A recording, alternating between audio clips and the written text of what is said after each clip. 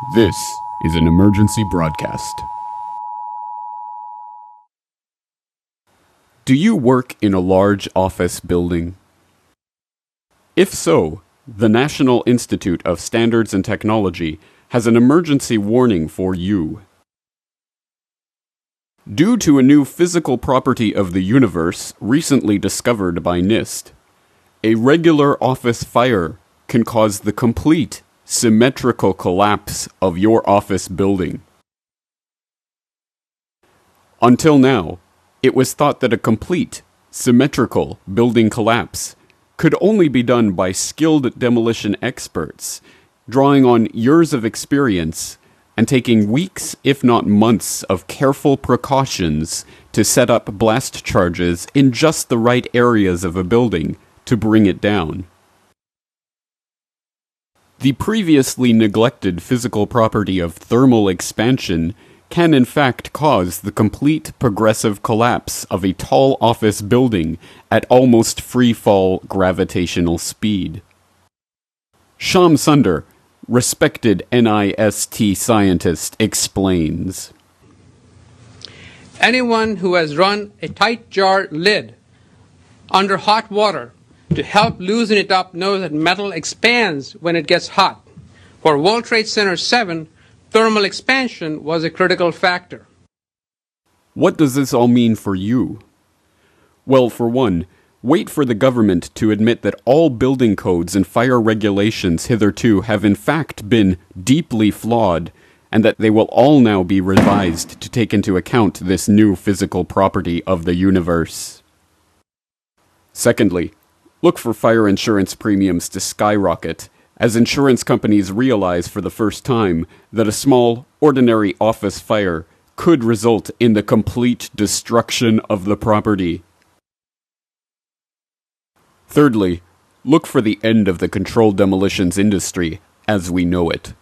Now that it is widespread knowledge that buildings can be brought down in a progressive collapse symmetrically into its own footprint at near free-fall gravitational speed without the need for spending millions of dollars on expensive controlled demolitions companies, look for building owners to simply start a small office fire and wait a few hours for the building to completely collapse into itself at near free-fall gravitational speed.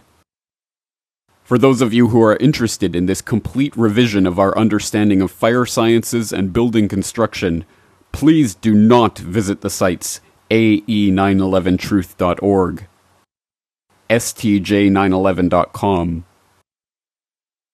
911blogger, or especially the Corbett Report, to find out more information about this phenomenon. You have been warned. Brought to you by the Friends of the National Institute of Standards and Technology. Hey guys, do you like to laugh? Well, boy, have you come to the wrong place. Yes, I am James Corbett of CorbettReport.com. Today is another edition of Solutions Watch, and as you can already see from the title of this episode and the interesting introduction, this is Laughing at Tyrants edition of Solutions Watch. And yes, although this is ostensibly about comedy and humor, well, obviously Solutions Watch, we're examining and dissecting and talking about these things in a somewhat serious manner, so you'll forgive me that today's episode may not be the laugh riot that you might expect from the title and the subject matter, but I will attempt to throw in some of the comedy that we're talking about today.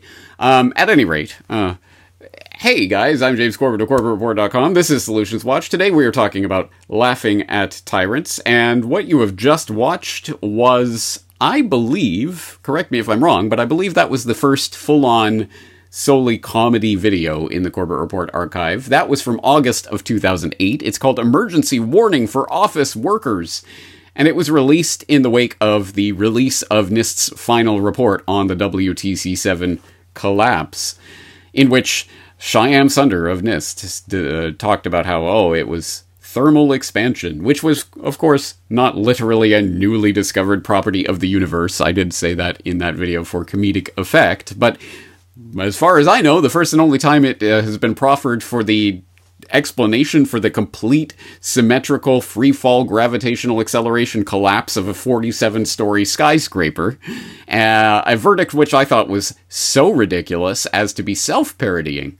And so I thought, well, why don't I just make, instead of taking this very seriously and dissecting it from an engineering point of view, why not just expose it for the stupidity that it is with a bit of humor? And although, looking back, I don't think that's the funniest video I've ever done. At any rate, it was an early attempt at incorporating humor as a way of getting people to see the stupidity of some of the obvious propaganda that we're forced to accept on a daily basis, or would be forced to accept if we were simply to listen to the establishment mouthpieces.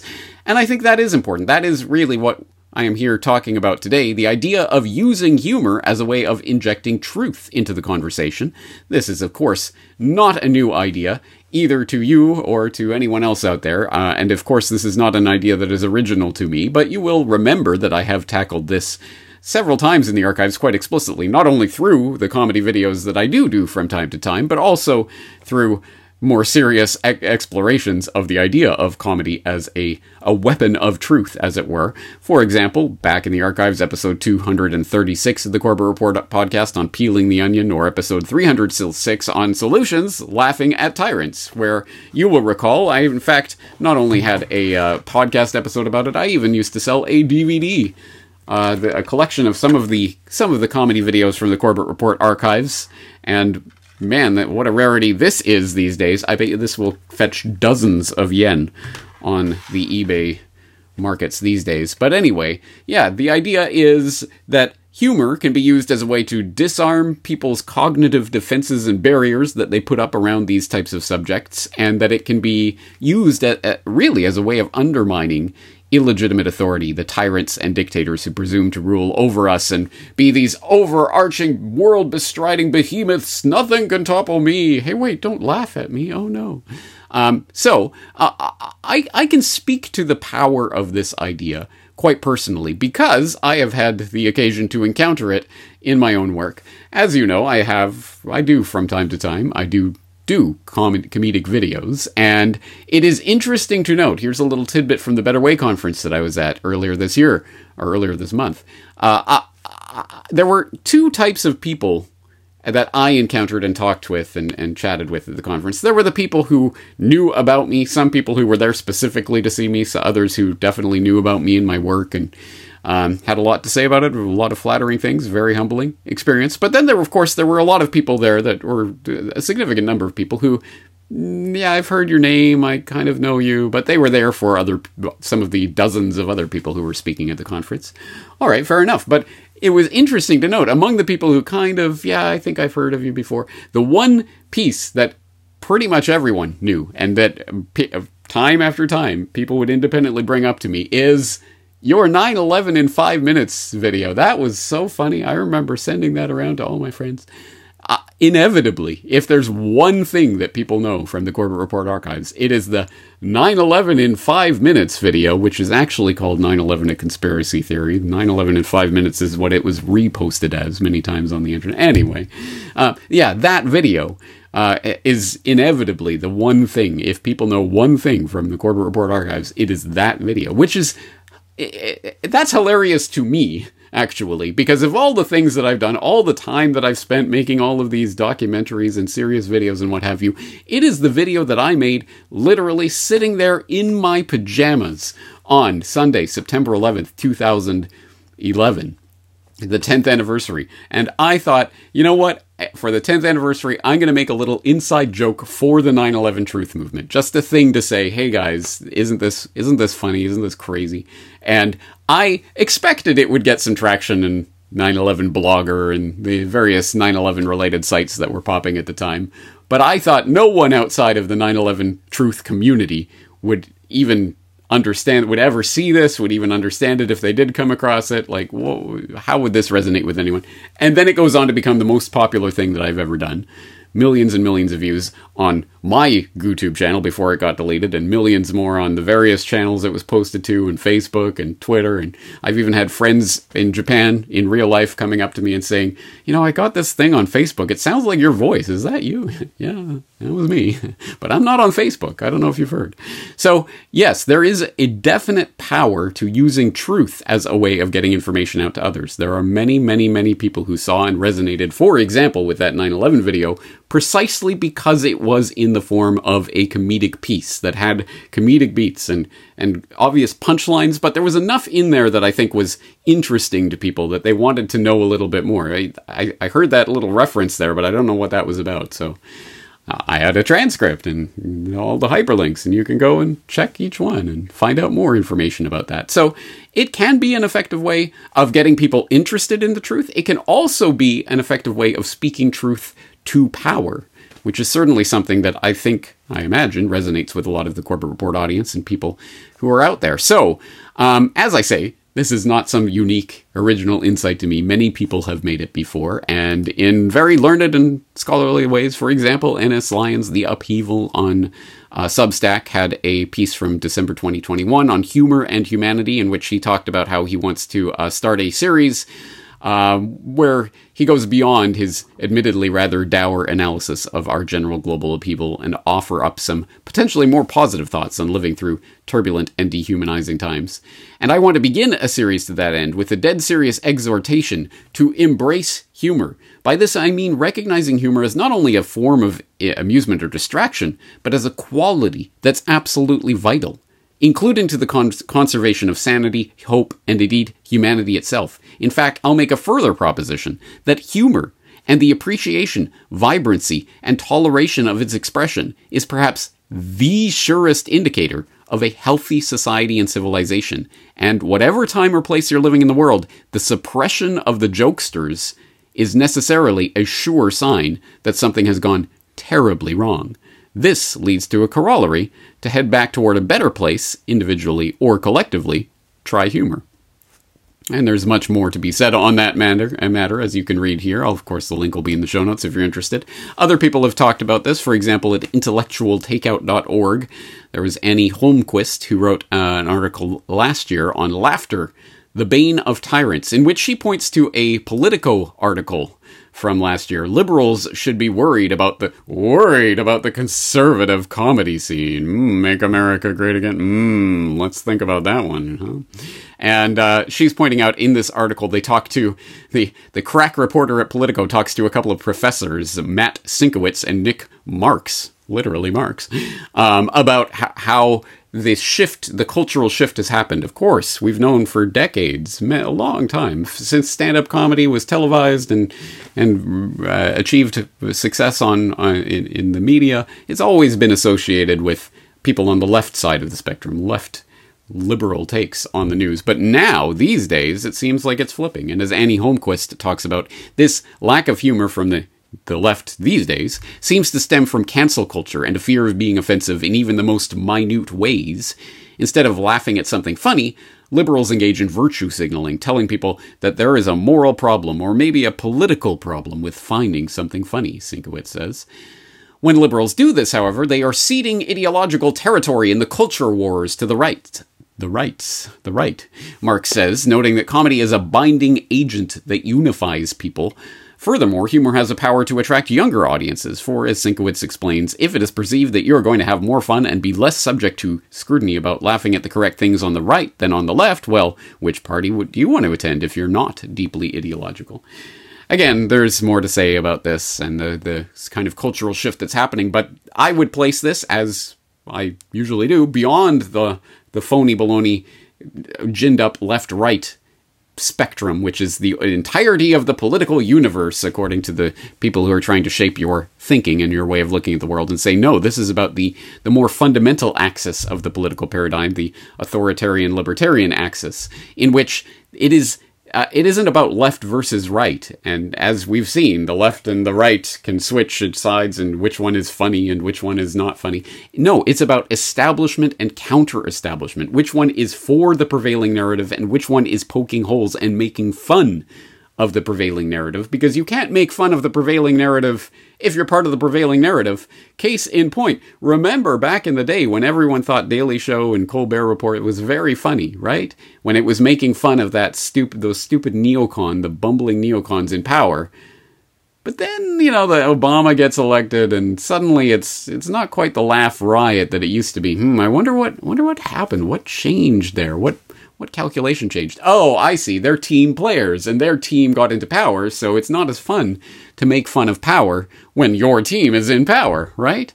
Which I think goes some ways towards explaining the political shift that can happen with regards to this. But as I say, it's about establishment versus counter-establishment, and it goes even deeper. It really goes to the heart of the matter when you think of it this way.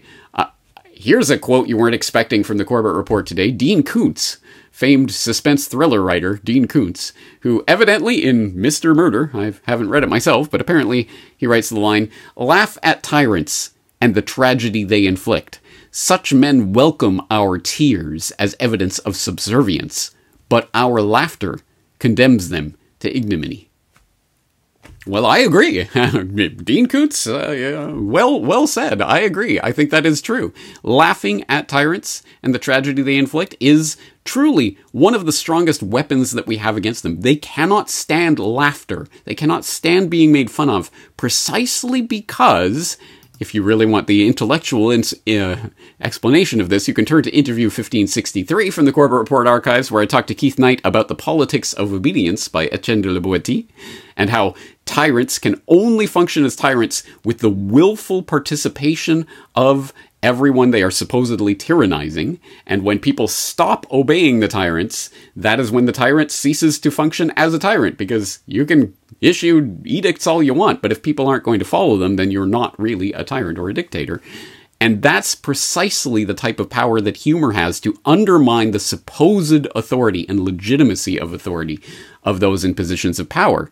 This is a point that has, like so many other points, been understood, studied, and weaponized by the powers that shouldn't be for far longer than most of us have been thinking along these lines, as evidenced by things like this. Here's a Democracy Lab article, foreignpolicy.com, from 2013, Why Dictators Don't Like Jokes, which notes that pro-democracy activists around the world are discovering that humor is one of the most powerful weapons in the fight against authoritarianism. And here, foreignpolicy.com tells us that 15 years ago, when Serbia's non-violent pro-democracy movement, Otpor, was just a tiny group of 20 students with $50, honest guys, we decided to play a prank. We, because of course this is written by a couple of the members of Otpor, we took an oil barrel, taped a picture of Serbian dictator Slobodan Milosevic to it, and set it up in the middle of Belgrade's largest shopping district.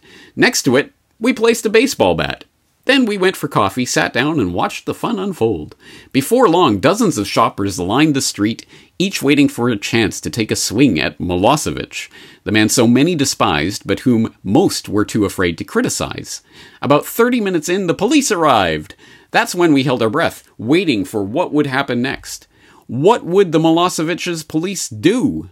They couldn't arrest shoppers, on what grounds? And they couldn't arrest the culprits since we were nowhere to be seen.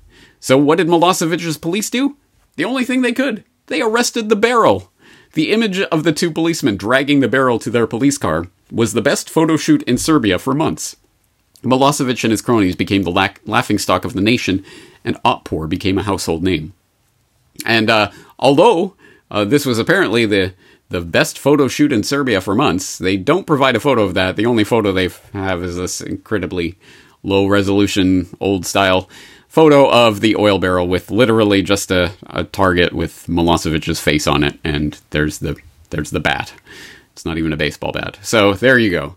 And apparently this attracted dozens of shoppers, right? Or, I don't know, looks like a staged photo of a few people, and there's no photo of the police dragging away the barrel. Whatever. Anyway, the point stands, and they do talk about this in much more detail in this article in a number of different contexts, including, of course, the Arab Spring and this hilarious installing freedom joke. Cannot installing freedom. Please remove Mubarak and try again. Ha ha ha.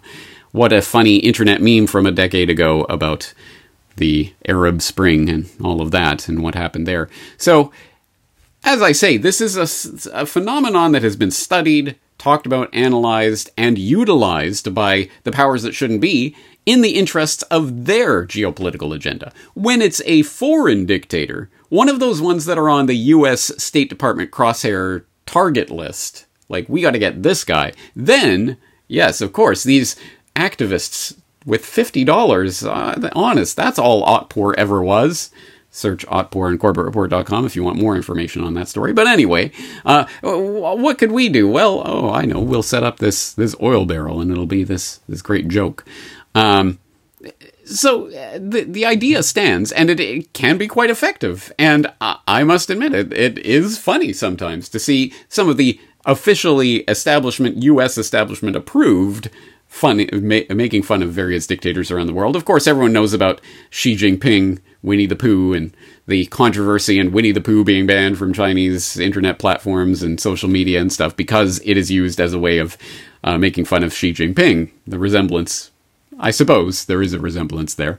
I must admit, I laughed heartily. Remember last October at the Chinese Party Congress where they had that bizarre moment where Hu Jintao was led out. Everyone's silent and just looking ahead, and Hu Jintao is literally led out and is trying to speak to Xi and the others that are sitting there.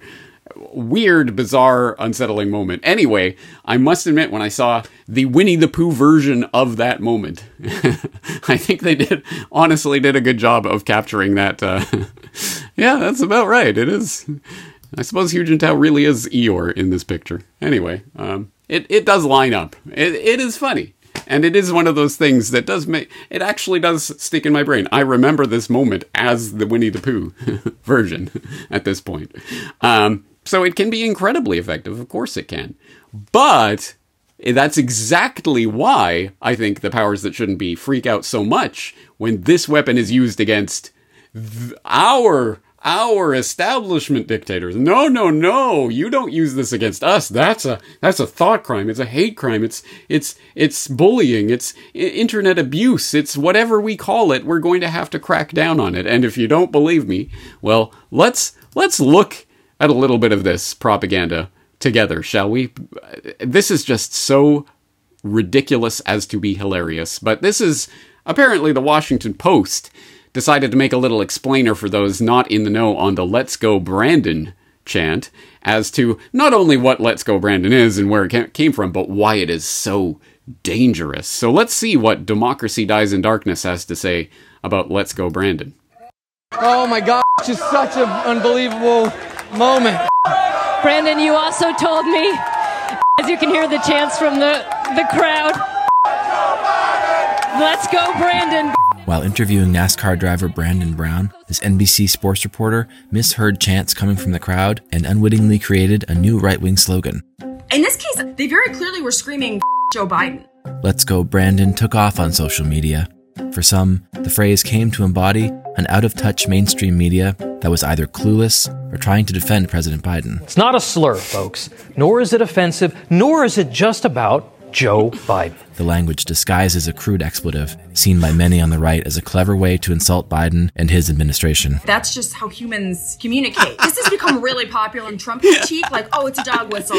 That's just how humans communicate. Anyway, go watch the rest of this for yourself if you're so inclined. But you get the idea. The piano music in the background, the sad strains there. Oh, this is so worrying. And oh no, I hope Washington Post can tell me what to do about this vile slur of Let's Go Brandon. Oh, this is so terrible. It's ridiculous. This is exactly the stupidest way to respond to humor that's going around. Because again, this is funny. This is, I don't know if Washington Post understands this, but this reaction to that type of, to that, specifically to people making fun of a would-be dictator, to make this, oh my God, oh, let's take this very seriously. Oh, these domestic extremists are getting out of hand with this violent rhetoric. Everyone sees how stupid and laughable this is, right? So, yes, humor can be an incredibly effective tool because they don't really have much of a defense against it. If something is funny, it is funny, and people will laugh at it. You can't intellectualize it away. Speaking of intellectualizing it away, this is supposedly about comedy and humor, and we haven't had a lot of humor. So sorry for all of this exposition, but I think it needs to be said. We need to understand what is happening, why it is happening, why it is effective. But having said all of that, let's have a little bit of humor, shall we?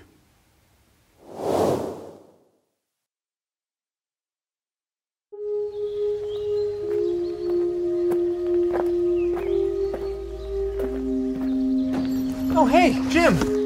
Got a package for you. Oh, do ya? I was supposed to be here yesterday. My daughter's birthday was yesterday. Nice job, snail man. A-hole.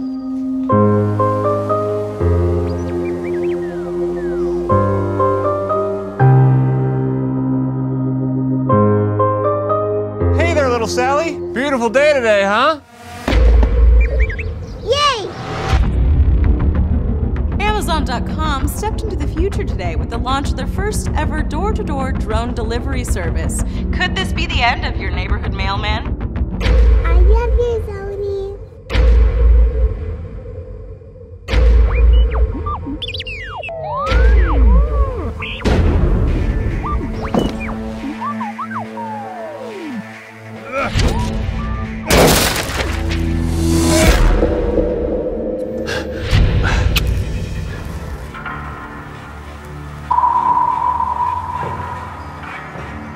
We've been watching you, Mel.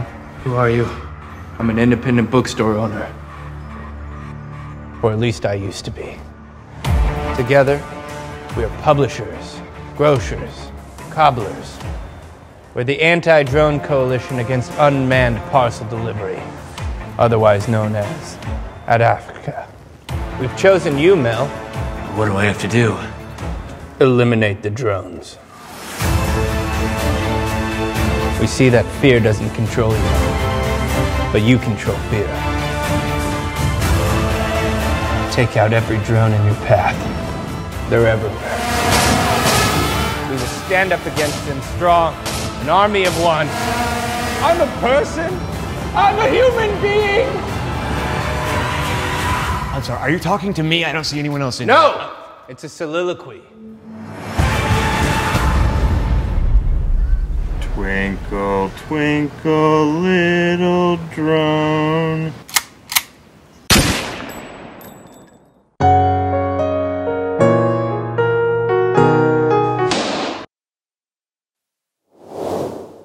Now, as I imagine most of the people in this particular audience already knows, that was, of course, the Joy Camp. Joy Camp, of course, being a comedy, originally a comedy duo between Benny Wills and Kevin Kostelnik that then expanded with multiple collaborators over the years. And I am sure, as I say, if you're in the Corbett Report audience, you know about Joy Camp and their work, and have seen many of their funny videos along the lines of conspiratorial out there topics over the years. Of course, as you will also know, the Joy Camp crew is no longer physically located in the same place and do not have the opportunity to work together very much. But you will also know, of course, that Benny Wills definitely spends time in the independent media space, and you will remember him from previous editions of Solutions Watch and other interviews that I've had with him. For example, where we were talking about his course Parrhesia on the Art of Communication.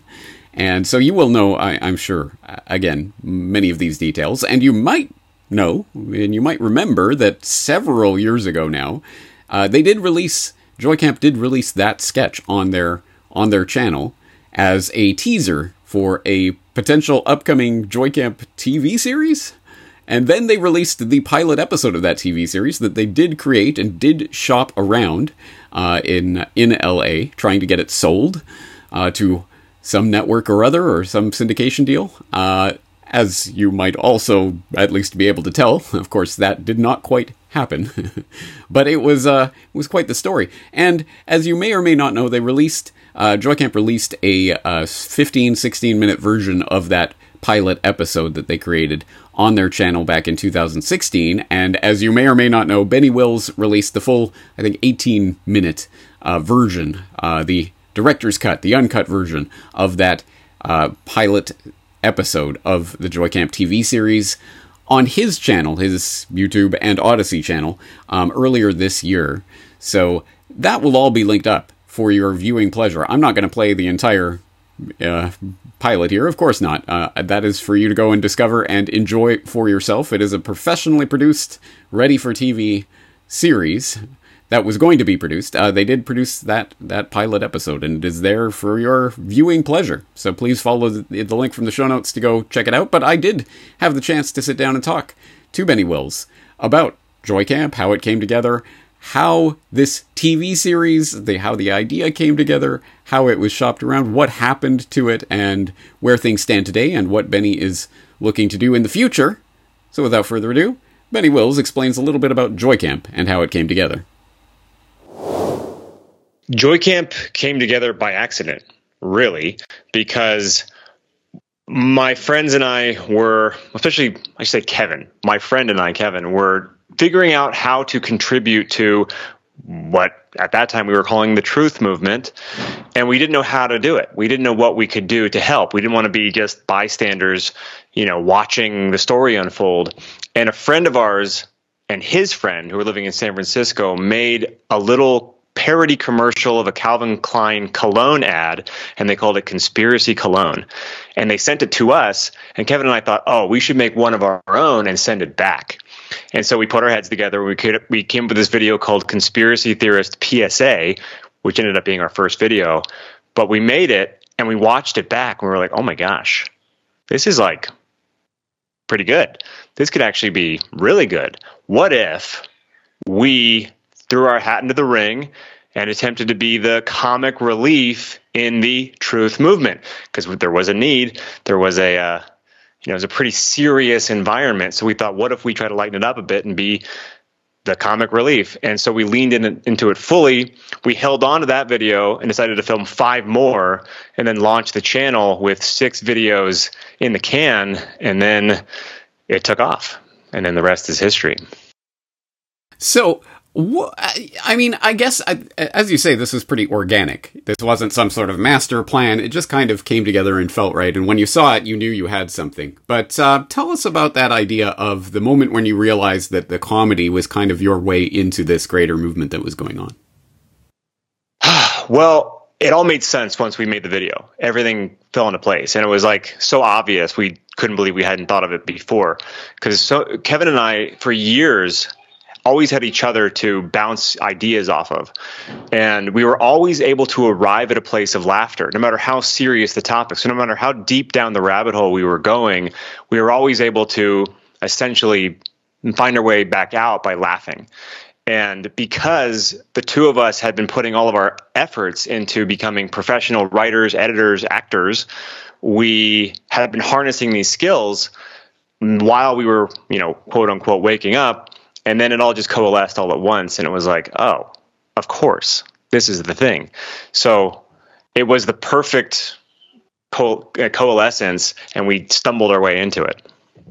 So, as I'm sure my audience knows, anyway, I'll be providing links so people can check it out if they've never seen Joy Camp, but I would find that surprising. Yeah. But if they haven't, they've got quite a wild ride, quite a lot of videos, and hilarious, really, truly funny videos. And that started to be the snowball rolling downhill. There was some momentum behind it. And so you guys decided to do a TV pilot? We decided to after there was interest from a producer. I mean, we didn't seek that route. So a producer found our channel and loved it and thought it could go mainstream. Because at that time, conspiracy wasn't as hated and censored. It was maybe scoffed at, but it wasn't this, we weren't met with the same kind of anger that you're met with now or in the last couple of years. So, and also at that time, Mr. Robot was a really popular show. So what year are we talking here? Conspiracy theorist. This is 2014, 15, that area. I think 14 is when we met the producer. So he wanted to go all in. He's like, let's make a pilot. Let's make a sketch show based on Joy Camp. And so we thought, why not? If we could, the more people we reach, the better. And so we put everything into it. We spent about a year planning it, writing it, whittling down the sketches, making sure we had a really good product. And then we figured out, where to do it, how much money to put into it. And we filmed it all and edited it all. And the whole process took about a year and a half. And then we got signed by William Morris Agency, which is the biggest talent agency in the world, which is crazy.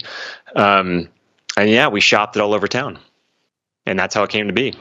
And then you guys got the deal. You hit at Comedy Central. You became the biggest. Oh, wait. I don't remember that part of the story. What happened? Well, everybody liked it. It was frustrating for me because it was obviously a quality product. And we even went into some of these meetings, and you could tell that the people who were there to meet with us were just taking another meeting. Like they came in without any enthusiasm. But by the time they were done watching it, their eyes were lit up. Like they liked it. But the consensus was they didn't know what to do with it. They're like, what do we do with this? And who is the audience? Like, how do we market it? They were thinking like business, and they just didn't know what to do with it. They liked the talent that was displayed. So everyone wanted us to come back with another idea. And I was stubborn. I was like, nope, this is the thing. I don't want to come back. And I've actually thought about that moment a lot in retrospect.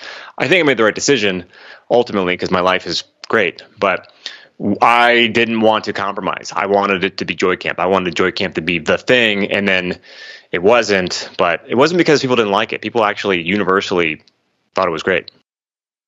And amazingly enough, because I remember you guys released the drone sketch a number of years ago as kind of like a teaser, but that was it. And then a few months ago, you posted the whole thing up.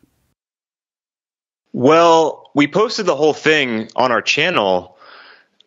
I don't remember how long after we had taken the last meeting, but we did it without much fanfare because we were so over it at that point. So we posted it like we posted any other video without like hyping it at all, without really telling anybody. We just kind of wanted to move on. So our enthusiasm level was gone, and we just put it out there for our audience, and it got a nice reception, and it got a decent amount of views, but we didn't push it. We didn't like do anything with it because it also sort of signified the end of Joy Camp. That was sort of like the pinnacle of the whole experience, and we all started moving on into our separate journeys at that point. So then I decided, what happened was I found the longer version on my hard drive. We had an 18-minute version, I think, and we whittled it down to about 12 minutes for our channel. And I found, I think, a 16-minute version or something on my hard drive, and I was like, man, this is really good. We only whittled it down so much so that we could get through those meetings, but some of the pacing was lost. Some of the jokes didn't land quite as well because we didn't have the full thing. So I was like, you know what? I'm just going to put it on my channel because it deserves to be seen. And that's what happened. So I dug it up and then I posted it. And again, the reception from the audience was great. And now everyone wants me to produce this Joy Camp pilot, but it'd be pretty hard to do at this point. Yeah, things have moved on, and moved on in so many different ways, not just in your personal life, but in the greater context of, the world at large. And as you say, the climate today is so much different than it was at the time you were producing this. The climate has changed. Yeah, real climate change, right? Yeah. Speak to that, because honestly, I think, man, if these stupid boneheaded TV execs had realized at that time, that would have been the early part of the wave of, mainstream conspiracy culture. You guys would, I genuinely think there would have been a big audience for that if it had been pushed. I agree. And perhaps we didn't push hard enough. But yeah, I mean, the climate has shifted to the point where this kind of content gets censored. So, I mean, to think that we could have had any shelf life on mainstream television, it's probably a blessing that it didn't happen. Because one of my concerns when we were shopping it was I could potentially lose creative control over this. And then what? And then what does Joy Camp become? But it's been interesting just to watch the whole, how the climate has changed from start to finish with not only Joy Camp, but with my journey of discernment and analyzing reality and the truth about what's really going on. Sure. I mean, now people were met with such just vitriol. Incredibly dark subjects that generally make people depressed, but the ability to find humor in that is so rare and so important, I think, for people to be able to not just give in to the, oh my God, we're all going to die. On that note, tell us about, A, what you've learned from that experience in terms of comedy and its transformative power, and B, where you're going from here in your journey. Because as people will know from our previous conversations, you've had the Parrhesia course that you've been running for the past few years, helping people to communicate this kind of information and open dialogues and express themselves and find outlets for their creativity and their thoughts. But now you're moving on from Parrhesia. Yes. Okay. So what have I learned from the comedy? Well, I think it's important to keep a good sense of humor regardless. So I think that being able to laugh at the world is so healthy, and it keeps you, it's not only therapeutic, but it helps with your courage and your self-confidence and your ability to take all this on. You know, it's an intimidating world, and it can be scary and can be really scary depending on how much you're looking into things. So the ability to pull yourself back and laugh is so important and so key in your life experience, because this is your life. Like, you don't want to spend all your time in your life just being angry or scared. That's a waste of life. So being able to laugh is really healthy. And what I've learned is that there's always a need for that. For one, there's always a need for laughter. There's always a need for lightheartedness. There's always a need for levity. And if you are wanting to express your thoughts on something that is perhaps controversial, if you can do it in a lighthearted way, in a funny way, it is disarming. People's guards do go down when you're able to make them laugh, and they're willing to hear you better, and they're able to accept new ideas better because you're not so intense. You know, if you can be funny, people will be able to hear you better. And yeah, through Joy Camp and through doing poetry and performing at conferences and stuff, and then with 2020, I definitely learned that everything I'd been doing was communication. So I was, with Joy Camp, figuring out how to communicate controversial, taboo ideas in a funny way. Poetry was distilling down complicated ideas into a palatable, enjoyable experience.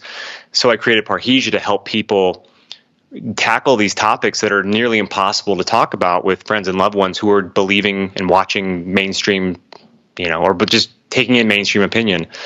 And what that has evolved into is more of a coaching program to help people get unstuck. Because what the rabbit hole or being too in the know about what's really going on can do is make a person complacent and like a deer in headlights, like not knowing which way to turn because they see the evil in everything. They see the problems everywhere, and they become apathetic or they become cynical.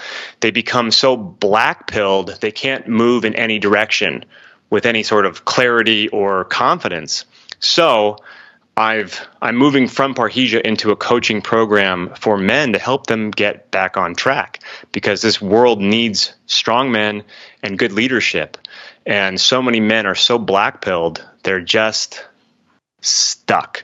So my new program is called The Self-Reliant Way, and it's to help men become self-reliant and become powerful. Because if you think about it, the powers that be, how do you challenge the powers that be? You yourself have to become powerful. And you have to acknowledge that and bring that out. And everyone has it, but it's dormant in so many people. So I'm helping people just bring that out and remind them that life is a fleeting experience, and they can have an impact in this world if they so choose, but they have to decide it and they have to go for it. And I have the tools to help them do so. Do you smell that? I think I smell a Future Solutions watch brewing in the kitchen there. All right, cool. I'm really passionate about this. Awesome. Well, I am 100% on board with that project, and I'm very much interested in hearing more about it as it develops. But for the purposes of today's conversation, I think we'll wrap it up here. But I just have one question. We've got the black pill and the white pill and the red pill and the blue pill. What color is the comedy pill? You know what? I don't have an answer because I'm so sick of using pill analogies. Why are we using pills to describe our experience anyway? Well, you have something to say about that in the funniest show that almost was, which of course will be linked up in the show notes, so people can watch. There is literally a pill for everything. Yeah. For the pill commentary in there. All right, fair enough. I accept that answer. Benny Wills, thank you as always. Yes, thank you. Once again, that was Benny Wills, formerly of Joy Camp, perhaps potentially still of Joy Camp when they get together, but more importantly of BennyWills.com, where you can go to check out, well, he has links and information about his various work. And of course, you will see the information about the last edition, the last season of Parrhesia, which is just wrapped up. So Parrhesia is over, but as Benny talked about there towards the end of that conversation, he is planning a new course, coaching and teaching, especially young men, on how to avoid the black pill, as it were. Or any pills, maybe. Anyway, very much looking forward to hearing more about that. You can follow and inform yourselves about Benny Will's work at bennywills.com. But there you go. There is somebody who has used humor to carve out a space in the independent news world, and has very successfully done that with some very subversive, very funny takes on things. And if people, really, as I say, if you are a corporate reporter and you are not familiar with Joy Camp, wow, you have you have a lot of material in the backlog there, in the catalog to catch up on. So, of course, the link to that will be in the show notes, along with bennywills.com and everything else that's being mentioned today, so that you can go and peruse to your heart's content. There's a lot of funny material there. But moving right along. Oh, that ain't it for today, folks. We have a lot more to discuss, including Day Job Orchestra. Day Job Orchestra. I wonder what the overlap in audience is here, but I can tell you that I recall, this must have been 2006, 7, something like that. I recall encountering Day Job Orchestra in my travels through the internet, and I remember seeing, I don't know how to explain it, so I'll just explain it. As I recall, the first video I saw was Happy in Paraguay, which has had millions and millions of views over the years, and I'm sure some people in the audience will be familiar with it. It was a series of Star Trek The Next Generation clips where the actual things that the people are speaking has been overdubbed with funny, weird, random, non sequitur things that look like they match what the mouths are doing. I have a sheep doing roofing over at my house. Come and drop in. We'll put on Zeppelin and eat cheddar cheese. Why did you play with Worf's hair? Now that concept has been taken up, and people will probably know about Bad Lip Reading, the YouTube channel that has made an entire thing out of that and gets a lot of attention. But Day Job Orchestra was there doing it way before then. In fact, as I recently learned, before even YouTube, before 2006, before they started posting on the internet, they were doing it with VCR dubs. So crazy. But I remember encountering this channel, and then I'm sure it was several months later, maybe a year later, I recall them having a 9/11 related, 9/11 truth related version of one of their lip reading, lip dub comedy sketches, and I thought that was such an interesting and weird, and I guess these guys are clued in. Well, yes, they are, and over the years, I've come to know Mike and Pete, Mike Thorne and Pete Swan. Day Job Orchestra is, I guess, a band that has been around since the 90s, but it's also the name of the channel that Mike and Pete have created to host their video concoctions, which, again, I'm not going to try to describe them. You have to see them. So why don't we take a look at the 9/11 Trek video, which was the one that made me realize, oh, I think these guys know a thing or two.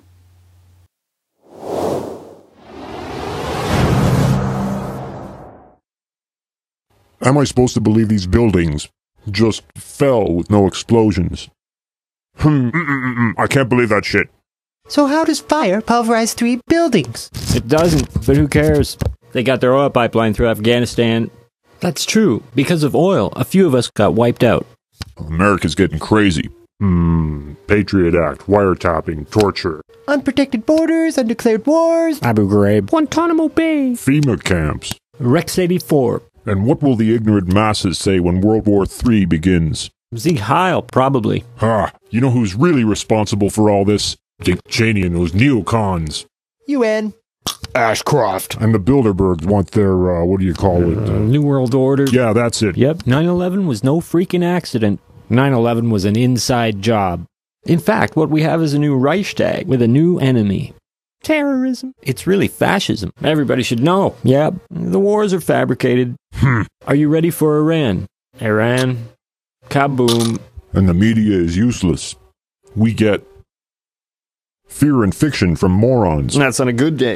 And if you can't trust the media, where do you get real information? YouTube. InfoWars. Why don't you try to read a book? Pick up 5.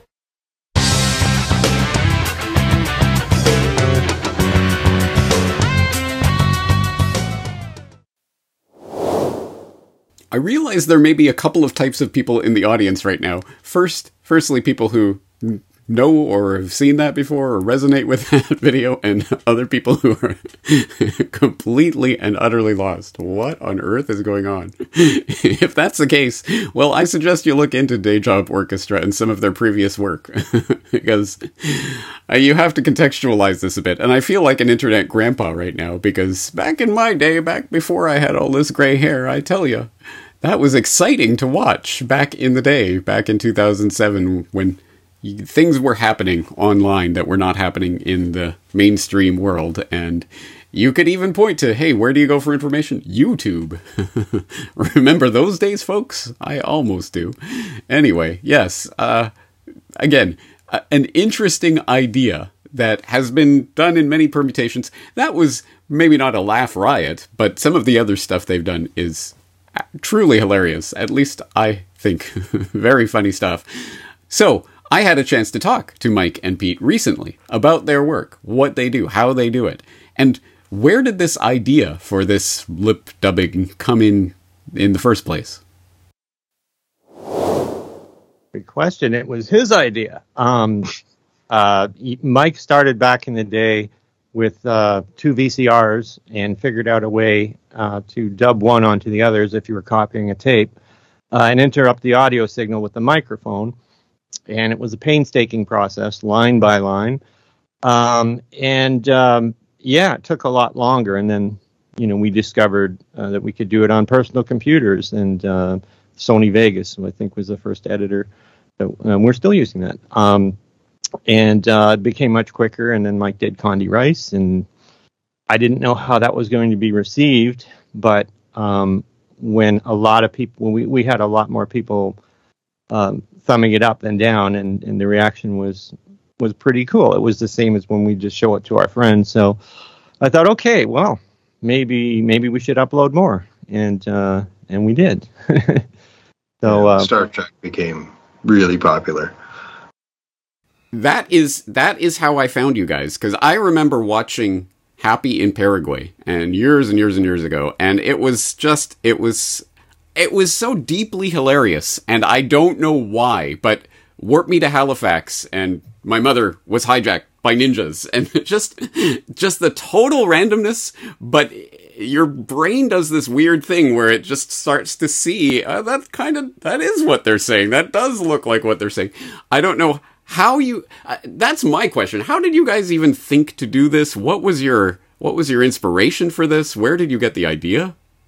I have to say, Mike is the OG on this because, the lip dubbing had been done many ways for a long time, but the idea of making it look like what it's the words were actually being said, and with really tight timing and really paying attention to the mouth movements and the expression at the expense of coherence. That, I think, was something that Mike pioneered, and then I jumped on board, and we both seemed to have a knack for it. So it's such a deeply internet humor kind of idea, and you guys were obviously pioneering this back in 2006 when you started uploading to YouTube. Anyway, it's so far ahead of sort of what became internet comedy that hats off to you guys, because as people might know, there are now other lip dubbing channels that probably are more. There's Bad Lip Reading. They started in 2010, and I remember someone asked them if they'd ever heard of Day Job Orchestra, and they said no, we hadn't heard of it. But I think it's conceivable that somebody could come up with the idea to do this type of dubbing independently of seeing our stuff. They do some good stuff. But I think we probably did pioneer this particular style of dubbing.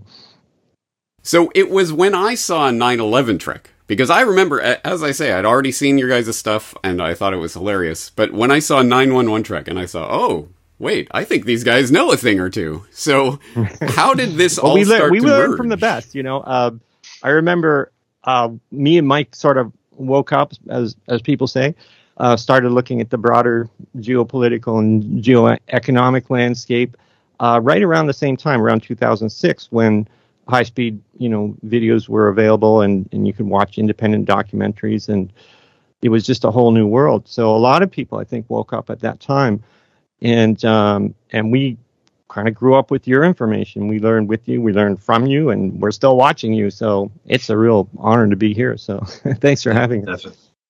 Well, Mike, tell us about your experience of this. You, as Pete is saying, you were the OG at coming up with this and doing that on actual VCR. That must have been an incredibly painstaking process. I can only imagine, because you got to get the dub live, essentially, right? Yeah, I worked at this AV company, and I had the luxury of having these VCRs, which you can hook together with an edit cable. And they have jog shuttle dials. You could pause at the very frame that you want to start at, and you can start them simultaneously. So we can actually stop and, get a few lines and then redo it. We'll watch it and then we'll reset it and we do it again. So it was a long, painstaking process, but we just did it for fun and laughs, really. Tell us about the feedback you have received on this over the years, because I imagine it must be... see, for people who are finding the Corbett Report, generally it's because they are looking for sort of independent media kind of stuff, and they're looking for something along the lines of what I'm doing. But you are merging pop culture and Star Trek fandom and 9/11 truth, and just kind of a weird mishmash. I imagine you've had some interesting feedback over the years. Yeah, we've had some fans that they love us, but then they saw, something they didn't like, and then they're like, "Oh, we're going to unsubscribe," like it's a punishment. But we've never made a cent from YouTube. We've never partnered with the devil, so to speak. So it doesn't really matter. We do it for fun. We do it for us, and yeah, it's great. But the feedback we've had, we've got Nickelback contacted us and invited us backstage at one of their concerts in Toronto, and we were watching Happy in Paraguay in their dressing room, and it was surreal. And I run into people sometimes, and they'll just come up to me and quote one of the lines and go, "Oh, you're that guy, and the apple juice guy." I got to admit, I don't think I'll have made it until Nickelback invites me backstage to watch Corbett Report with them. That was really weird. Invite us if that happens, yeah. Well, as people may or may not know, you guys are musicians yourselves, so you have multiple talents, and you do employ those on the channel as well. Tell us about some of the music that you've done for Day Job Orchestra. Pete? Well, yeah, all the music is original. All the intro and outro music and stuff. And Day Job Orchestra, of course, is the name of our band, and Chris Robertson is the bass player. And we started as a trio, I think it was in the 90s, as like a progressive rock trio. So that's where the name came from. And then we thought, well, let's just make a YouTube channel, and we called it that. And it's now more associated with the lip dubbing than the music, but a lot of people are aware that we're musicians. Like Mike's been, professional touring drummer for forever, and I'm here in Attitude Productions north of Toronto, which is my music production studio, and I've been doing that forever. It just seems like we've always been involved with media, and I guess we work it all in together. I don't think we ever had a thought at the beginning that we were going to tackle anything other than, music and humor for entertainment purposes or for our own enjoyment. I didn't think we foresaw, trying to inject any kind of other social commentary, but because it's just sort of in our vocabulary, and we can stop, thinking about this stuff, and we're always talking about this stuff, and we're always saying, "Hey, did you see the latest Corbett Report?" And so because the lines are sort of like a Rorschach test or an ink blot, and you kind of see what you see, and maybe someone can psychoanalyze that one day, but the true stuff does wind up coming out. And so and some people react to it well and some people don't, but we mix it all up. Let the apple juice fall where it may, I say. I think that's excellent way to say it. Yeah. Yeah. Well, it comes across as just a completely organic sort of mishmash of all your interests and talents, and it certainly seems that way anyway. And I guess talking seriously about comedy is like dancing about architecture. I mean, it completely misses the point, but if we may talk seriously for a moment, yeah, let's talk about that idea of using comedy as a way of inserting truthful and important information about very serious things. What's your overall take on how that can be done, should be done, is done? Should people think about it? Should people just do it? Is it a strategy?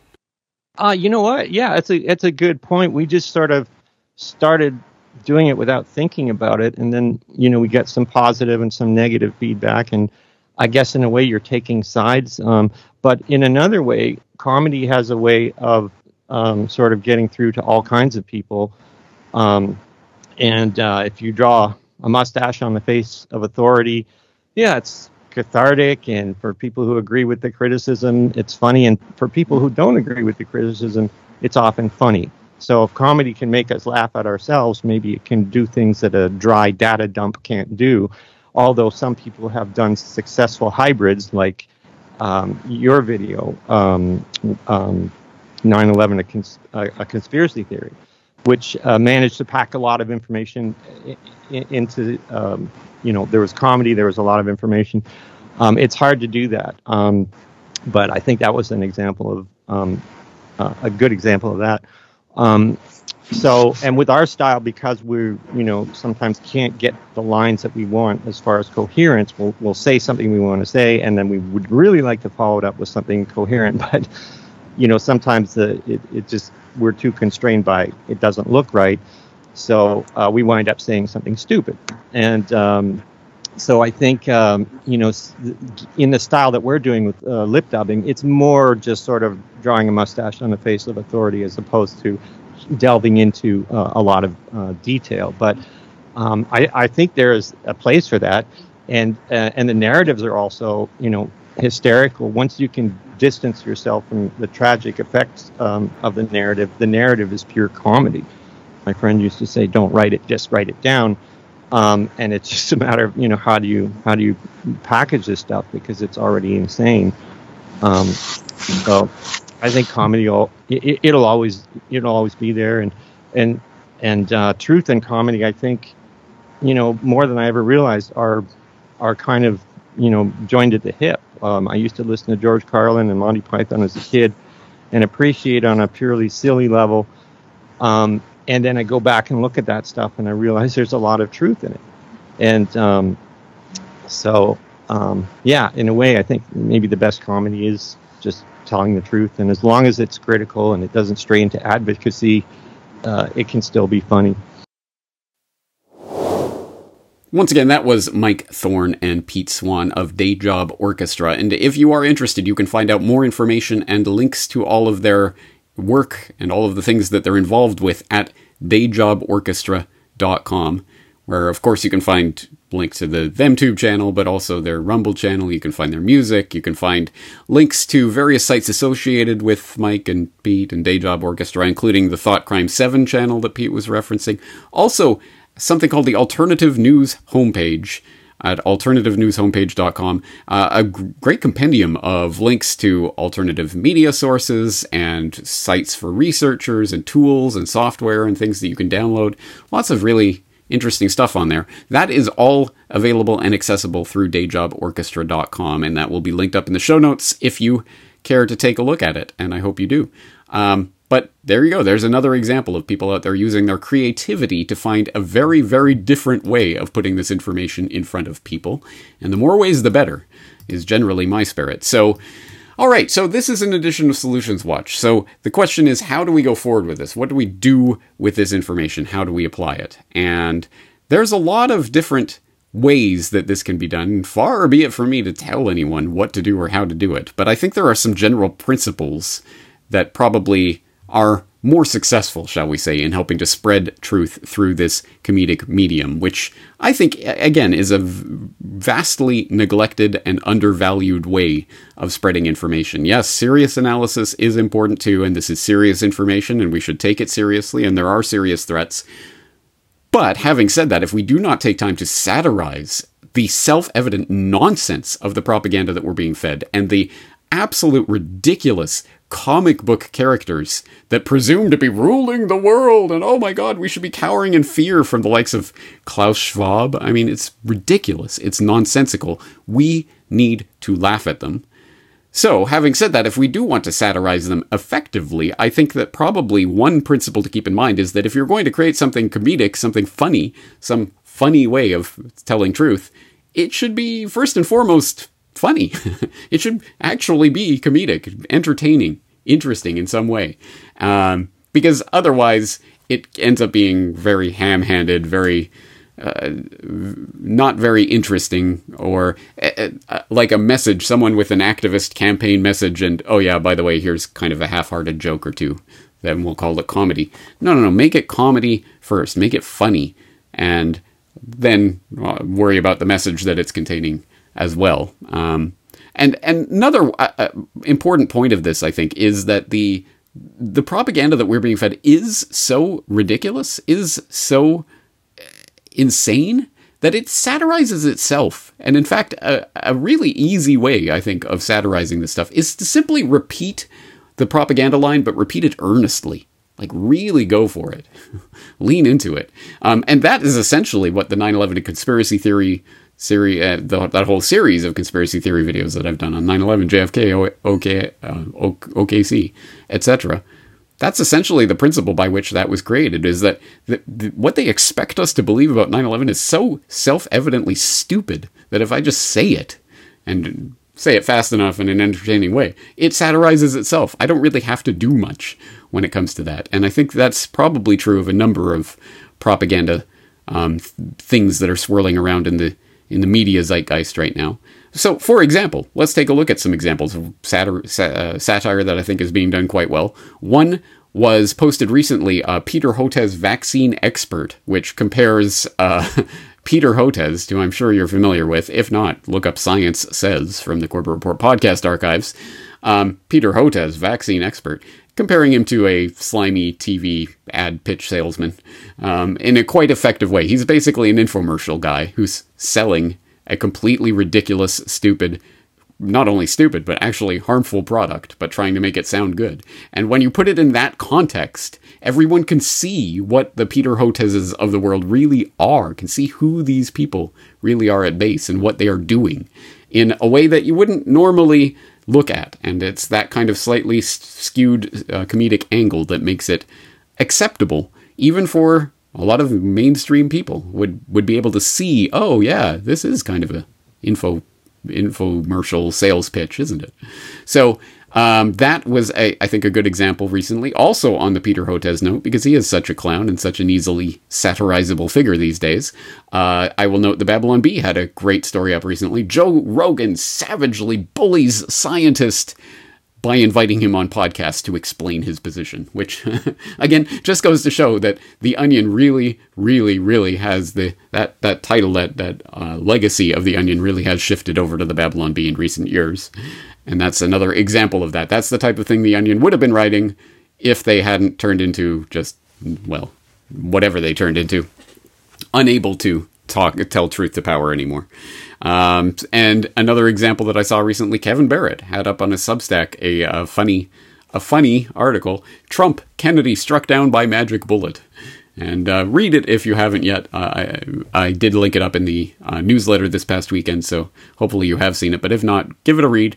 It's the type of humor and satire that, again, presents itself when we are being fed such obvious nonsense and garbage. Anyway, those are examples of ways that people can play around and come up with comedic takes on things. And here's something, if people are out in the crowd thinking, well, I wonder what I could do. Well, I'm looking at that Washington Post Let's Go Brandon explainer that we looked at earlier, and I'm thinking that is so ripe for satirizing. I would love to do a satirical version of that. Exactly that type of exactly that type of video and the way it's constructed. And the gears are turning. I will probably do one, unless someone wants to take a crack at it, do it first. Spread it to the four winds, and if I catch sight of it and if it's funny, I will be happy to share that with the audience. But those are some of the types of things that people can be doing. I think it is important to be speaking truth to power in this way, particularly because it is the soft underbelly of the beast. As Dean Koontz and others have observed, the tyrants love it when you cry and wail and protest and fight back, because it just shows your subservience. The one thing they cannot stand is your laughter. And I think that's an important thing to keep in mind. I think it's one of the tools in our tool belt as we go forward, laughing at tyrants. So I'm sure there are many, many examples of funny things that you have seen, even recently or in the past, that you would like to share with others. If you do have such examples of that, I'm always interested to hear them. Please leave them in the comment section for this edition of Solutions Watch. But that's going to do it for this voluminous and slightly mirthless edition of Solutions Watch. I am James Corbett of CorbettReport.com. Oh, before I go, I should say, this episode has got me thinking of all of the comedic videos in the Corbett Report catalog, including not only the videos like the one that we opened up with today, but ones that are embedded within other reports that I've done that you might not have seen in the first place or you might not remember. There's enough of those that I think I'm going to start a regular flashback funny series. As you know, basically every weekend I'm posting up a relevant flashback from the Corbett Report archives. I might start maybe once a month or so, just posting up a funny video from the flashback archives, so that people can refamiliarize yourself with some of the work that I've done on this in the past and hopefully laugh again at the tyrants. But that being said, now we'll go to the real ending. James Corbett, CorbettReport.com. Looking forward to talking to you again in the near future.